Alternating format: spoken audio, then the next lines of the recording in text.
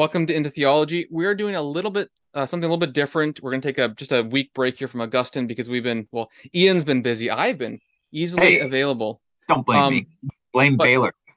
Baylor University because you give a lecture there. Maybe we can talk about that in a minute.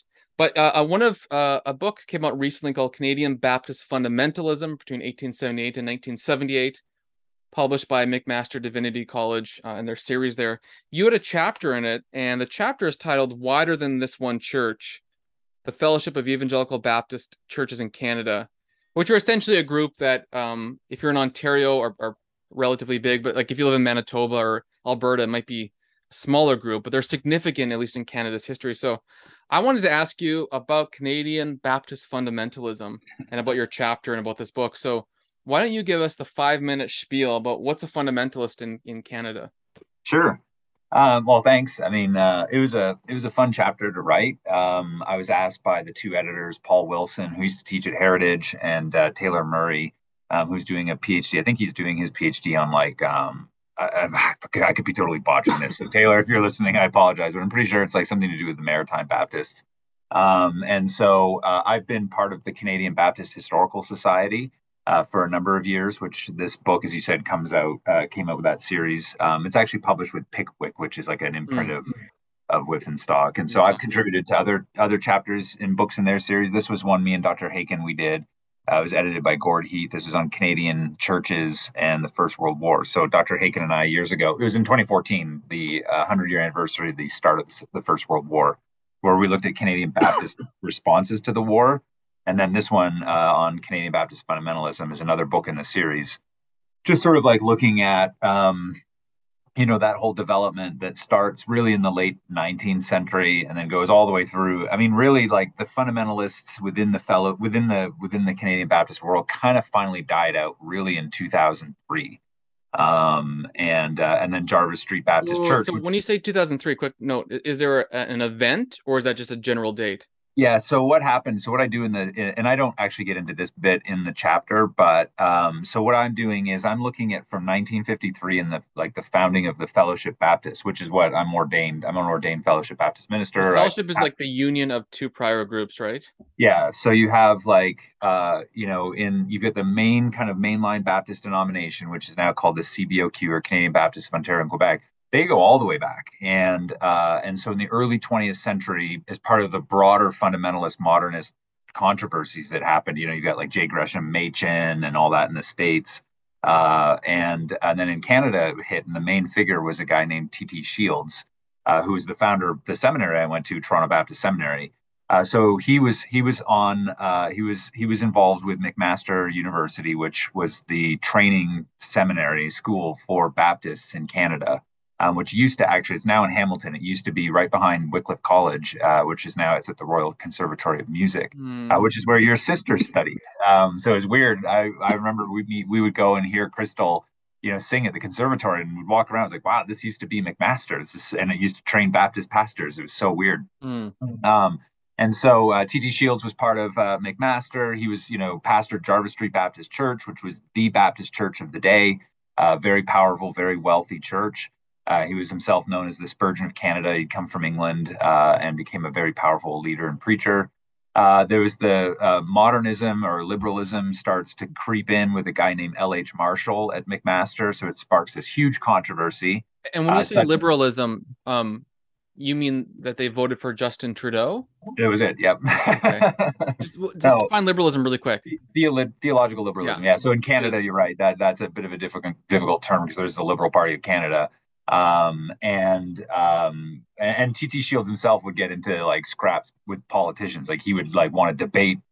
He would want to debate prime ministers on the floor of Parliament and stuff like that. Like he actually wanted to do it. I think at like the Maple Leaf Gardens, if I recall.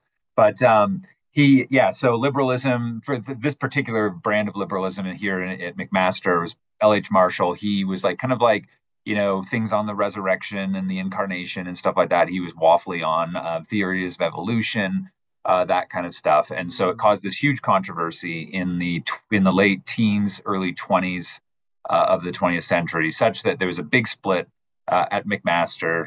T.T. Shields pulled out and then formed Toronto Baptist Seminary in 1923. And then they pulled out of the Convention Baptists and formed the Union of Regular Baptist Churches of Canada. So that they were just called the Union Churches. And so, as often kind of happens, you get like fundamentalism when it first started was really important because they were like holding the line for orthodoxy, the fundamentalists in North America. And then what happens, of course, is once those debates kind of peter out, then the fundamentalists all kind of turned inward and started to battle each other. And so that's what happened. So you get like you have the Union, you have Toronto Baptist Seminary. T.T. Shields is the guy that's kind of running, kind of the dominant figure, the leader for all of that.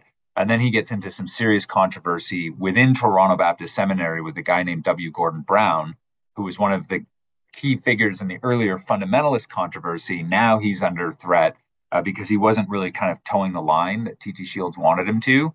And so in the late 40s and then early 50s, there was a split between Brown and T.T. Shields, and that then formed, eventually will form the Fellowship Baptists out of the Union, and then it'll eventually form what is now Heritage College and Seminary. It used to be called Central Baptist Seminary, so Brown split from Shields, formed Central, and then after time, Central eventually merges with a school in London, and they go out to Cambridge, Ontario to form Heritage. And so Heritage, you teach there. And Don Carson went to Central, right? Don Carson went to Central. So Don Carson actually dedicated his book, Exegetical Fallacies, to Gordon Brown, which is really interesting.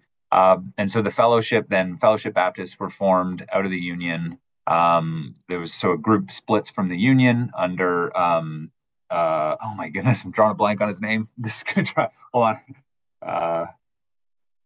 Hal McBain. So Hal McBain is one of the guys in the Union that leads the split.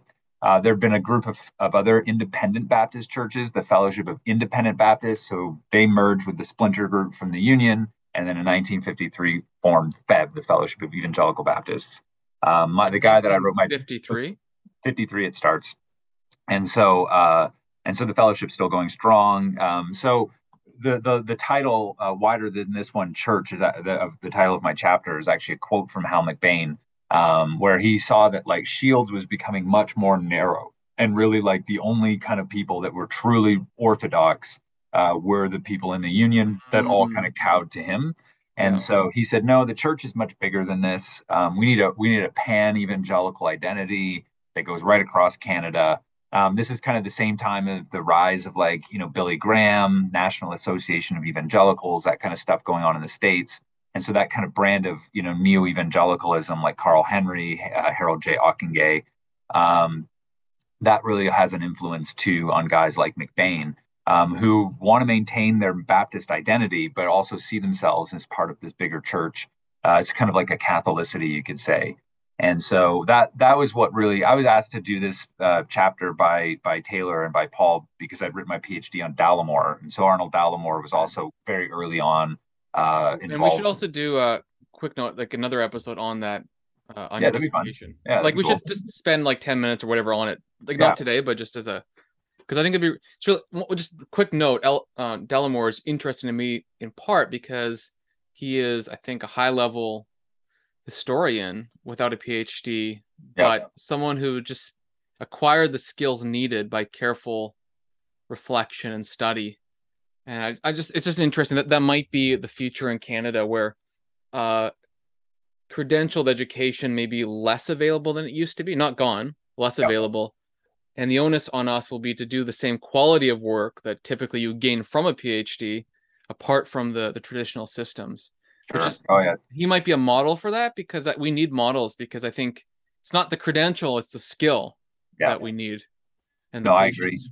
Yeah, I think it's going to happen in the States too. I think that once governments really start to crack down on schools, I teach here in Colorado at CCU, and man, like our lifestyle statements, our statements of faith, all that kind of stuff, they're going to come under serious attack. And it's just a matter of time, I think. And I think it's exactly what's going to happen. It's going to be very hard to get a PhD. I think you need the training still. The credentials, who cares in one sense, right? But you need to know what you're doing. Dallimore is self-taught. He just spent 30 years writing a biography, 2-volume biography of Whitefield. And he admits, he's like, I don't know what I'm doing. And he just kind of was learning as he was going along, and then, publishes this amazing, 2-volume book. So he was one of the he wasn't exactly a founder of the fellowship, but he was a he was very close Was he friends with. was he a Fellowship Baptist? Yep, he was in the Oh, fellowship. So he planted Cotton Baptist Church just outside of Windsor, Ontario. hmm. And so he was best friends with Hal McBain. So he was supportive of McBain throughout the whole thing, and then he had been in the Union. He himself, Dallimore wrote a biography of Shields, of T.T. Shields, that was never been published. I have a copy of it, and it's damning. Like he was like You, he you was know pretty. He respected that Shields and what Shields could do, but he was also pretty scathing with how Shields handled things. So I just want to make a note that sometimes when I hear about like say Canadian history, you feel very patriotic. Hearing yeah, about Baptist history kind of makes you feel like, yeah, I'm a Baptist. But there's something too, I think, history that like Augustine's talk about memory, but the idea of this recalling sort of your past, your genealogy, yeah, your broader family, a sense of solidarity and confidence that you gain.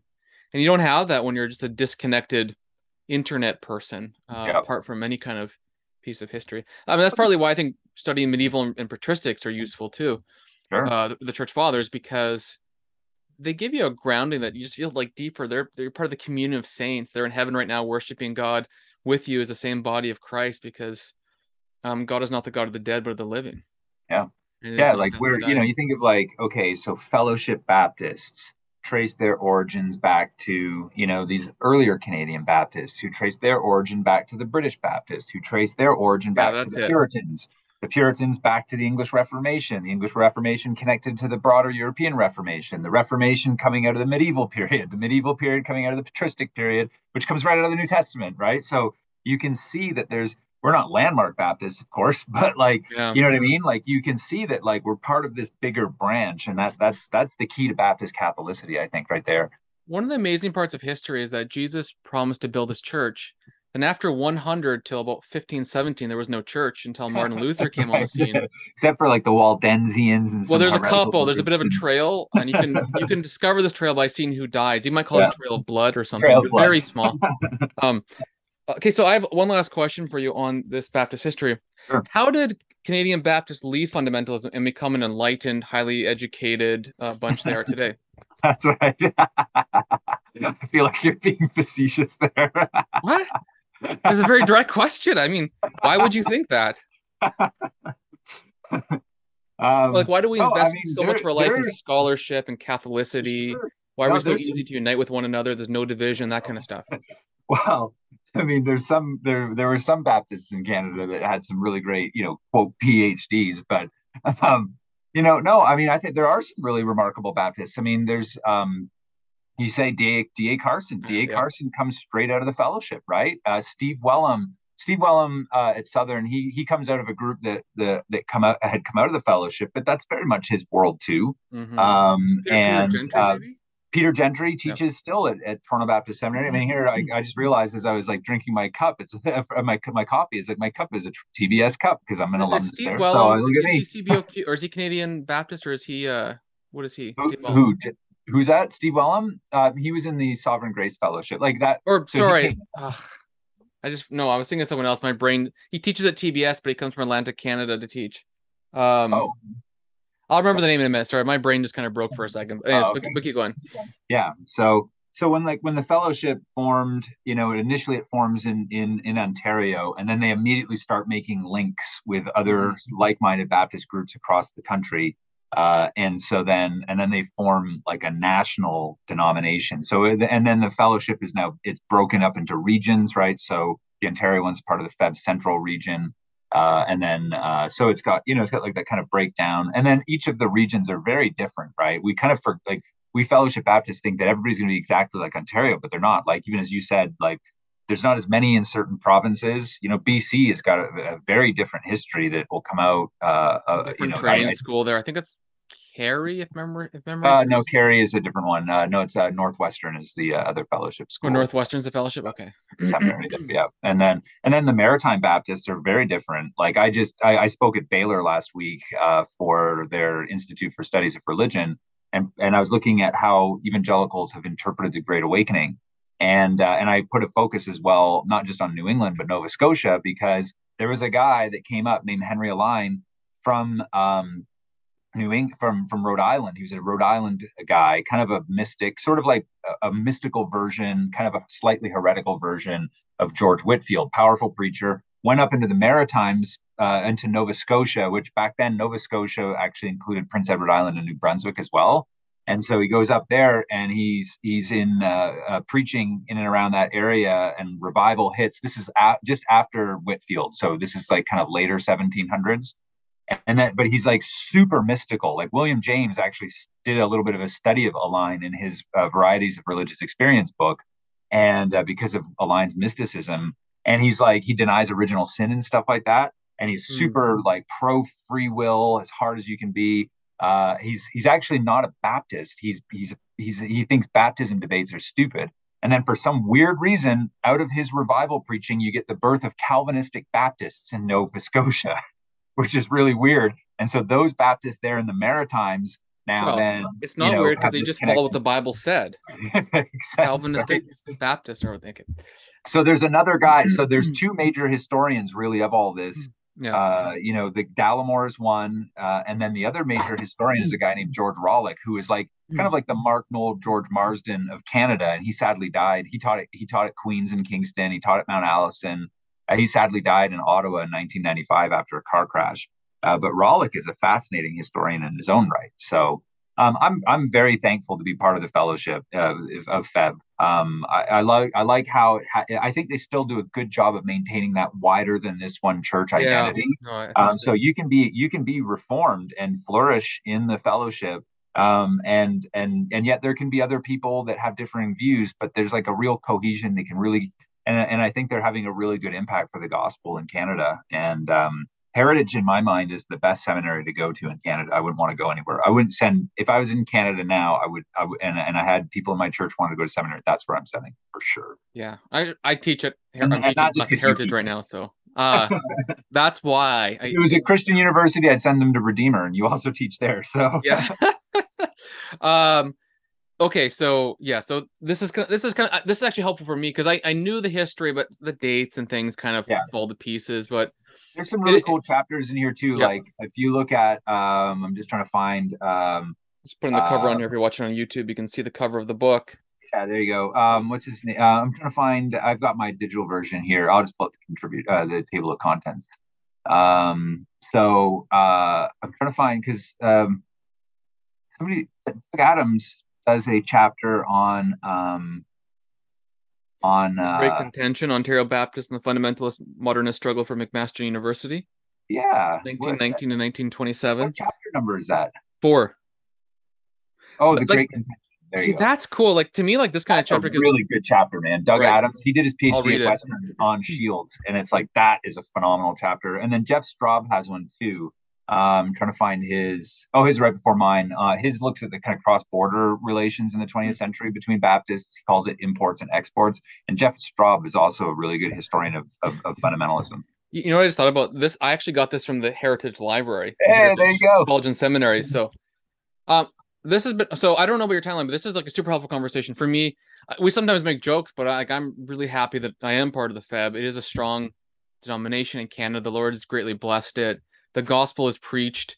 I can't guarantee in every church whatsoever, but it's expected to be preached given the associational standards. Yeah. You're discipled. There's churches planted. There's genuine fellowship and friendship. Yeah, and it's a good place to be. And I think in Canada we have. It's just a struggle with our denominations, and I'm glad for its existence. Yeah, I pastored at West Toronto Baptist Church in the Junction in Toronto. Justin Galati. Yeah, we were part of the Toronto Association. The Toronto Association is solid, man. Like, there's some really good people in the Toronto. Your church at West Highland in Hamilton is a solid church. Houston's James North, Houston's now James North, but yeah. Oh, okay. I didn't realize. See, me and Michael Haken, Dr. Haken, wrote the history of Houston Street Baptist Church, which was really Stanley fun. Ave got converted to baptism. Oh, really? That's crazy. No. Like, the building was bought out. Yeah. By a reform. They have it's a great group. Bill DeYoung is pastor. They're have the gospel. It's not bad. That's them. Oh, I didn't realize. Yeah, Stanley Ave. I'm nearly certain because Stanley Ave. I'm sure you're right. Is that where Dr. Haken was converted? Stanley Ave. Yep. Yeah, then it's the same church. I'm pretty sure. Yep. In this case, it's another gospel preaching church. It's maybe unfortunate that a Baptist church lost the building, but at the same time, a lot of churches are selling their building to whatever commercial real estate. And if Yeah, you're a church and you can sell your building to another Christian group, like you got to just do it. I mean, if they're Presbyterian but have the gospel, just sure. do it because it's better than having Walmart there. Well, you think of like what was the Alliance Church that Tozer was at in Toronto? It was right on Avenue Road, right north of like the ROM and stuff like that, Royal Ontario Museum. Right Well, there. Oh, he wow. yeah, so Tozer was there, and they put that church up for sale to go move out to People's Church, where it is now. I think it was Wait, People's Church. wait, did he pastor People's Church? Yeah, there was Tozer I was didn't there. know that. Yeah, now you got me freaking No, out here. I'm Just just I Google don't it. know. Like I'm like I have a weird for whatever reason the history that I know pretty well kind of ends around Yeah, 1700. yeah, it's called I'm Avenue. spotty. What is it? It was called Avenue Road Church, Okay. and so yeah, he pastored there. I don't see the dates on it, but so he pastored it at Avenue Road. So then they sold the building, and the real estate developer had said that they would sell it to another Christian group, and then backed out of it, and now it's like a Buddhist temple. See, that's it. That's it. And also zoning laws. Like if you sell a religious building in Toronto, I doubt it ever could be like you can't build another church in a similar location. Probably. Well, I guess I don't know that for sure, but I think that's true in I terms mean, of zoning Toronto used laws. to be Like the city of churches. It was a city of spires, right? And now so many of those beautiful old church buildings are condos, you know? yeah. Now near the ROM, there is an Anglican church. It's really beautiful still. What's it called again? It's Yeah, but that's as liberal as the day is oh, is long. it? But Oh the yeah, actual building, like yeah, okay. the building's stunning. I can't remember the name of it. Yeah, Trinity that's an awesome. maybe. No, but it's kitty corner to the ROM, right? And Yeah. it's that was a key church in Toronto for the Anglican Church of Canada. Mm. But it's very liberal. Yeah, there's a couple of good ones though in that area. So I've just realized like, this just as like at a personal level, this has been a really fun conversation because it exposed like I don't while I have like this vague idea of stuff, it really helped me. One day we should have Dr. Haken on and Oh just yes. like talk through like we can do it maybe in more than one episode, but like what is a Baptist? Then go to the 1600s and like because you know there's the debates are Baptists more like from the Anabaptist or you know whatever, which I don't think there's a good. I mean, the trail of blood leads right to us, therefore, but I don't think that's a great argument in my basic understanding of history. But I just think it'd be utterly fascinating. Most of us as Baptists, for whatever reason, and there might be institutional reasons why, like we don't hear too much about our past, or if we do, it's a local expression of our past. It's merely the place we've been in for 30 or 40 years. Like my church, actually, Dr. Haken's done the history of it. We're Yeah, doing, I yeah, think he it's did it a with 50 John year, Cleland, right? yeah, West Highland. I can't wait to get a copy of that. It's going to be really cool, but at the same time, like we think of ourselves, I think primarily as okay, we've been here for 50 years, and not that everyone does, but it's easy to forget. Well, no, we're part of this huge association that goes back to what you mentioned, 1953, the formation of the FEB out of these fundamentalist modernist controversy. Then again, like it goes back all the way to Paul when he was a Believer's Baptist. No, John the Baptist, dude. John the Baptist. Sorry, John the It goes Baptist. Yeah, back yeah, yeah. to The no, greatest. Yeah, yeah. you know what'd be cool is in the US here there's a publisher called Particular Baptist Press, and they did this big series. It's a 12-part series called A Noble Company, Yeah. and the 12th volume Haken edited, and it's called The Canadians, and it's got chapters. I did a chapter on Dallimore in it. And it's got chapters of all the kind of key Canadian kind of Calvinistic Baptists in Canada. Might be worth actually like doing an episode on just that volume. It'd be kind of fun. And Yeah. then we could trace back, where the Baptists come from, how they come to Canada, and then look at some of that stuff too.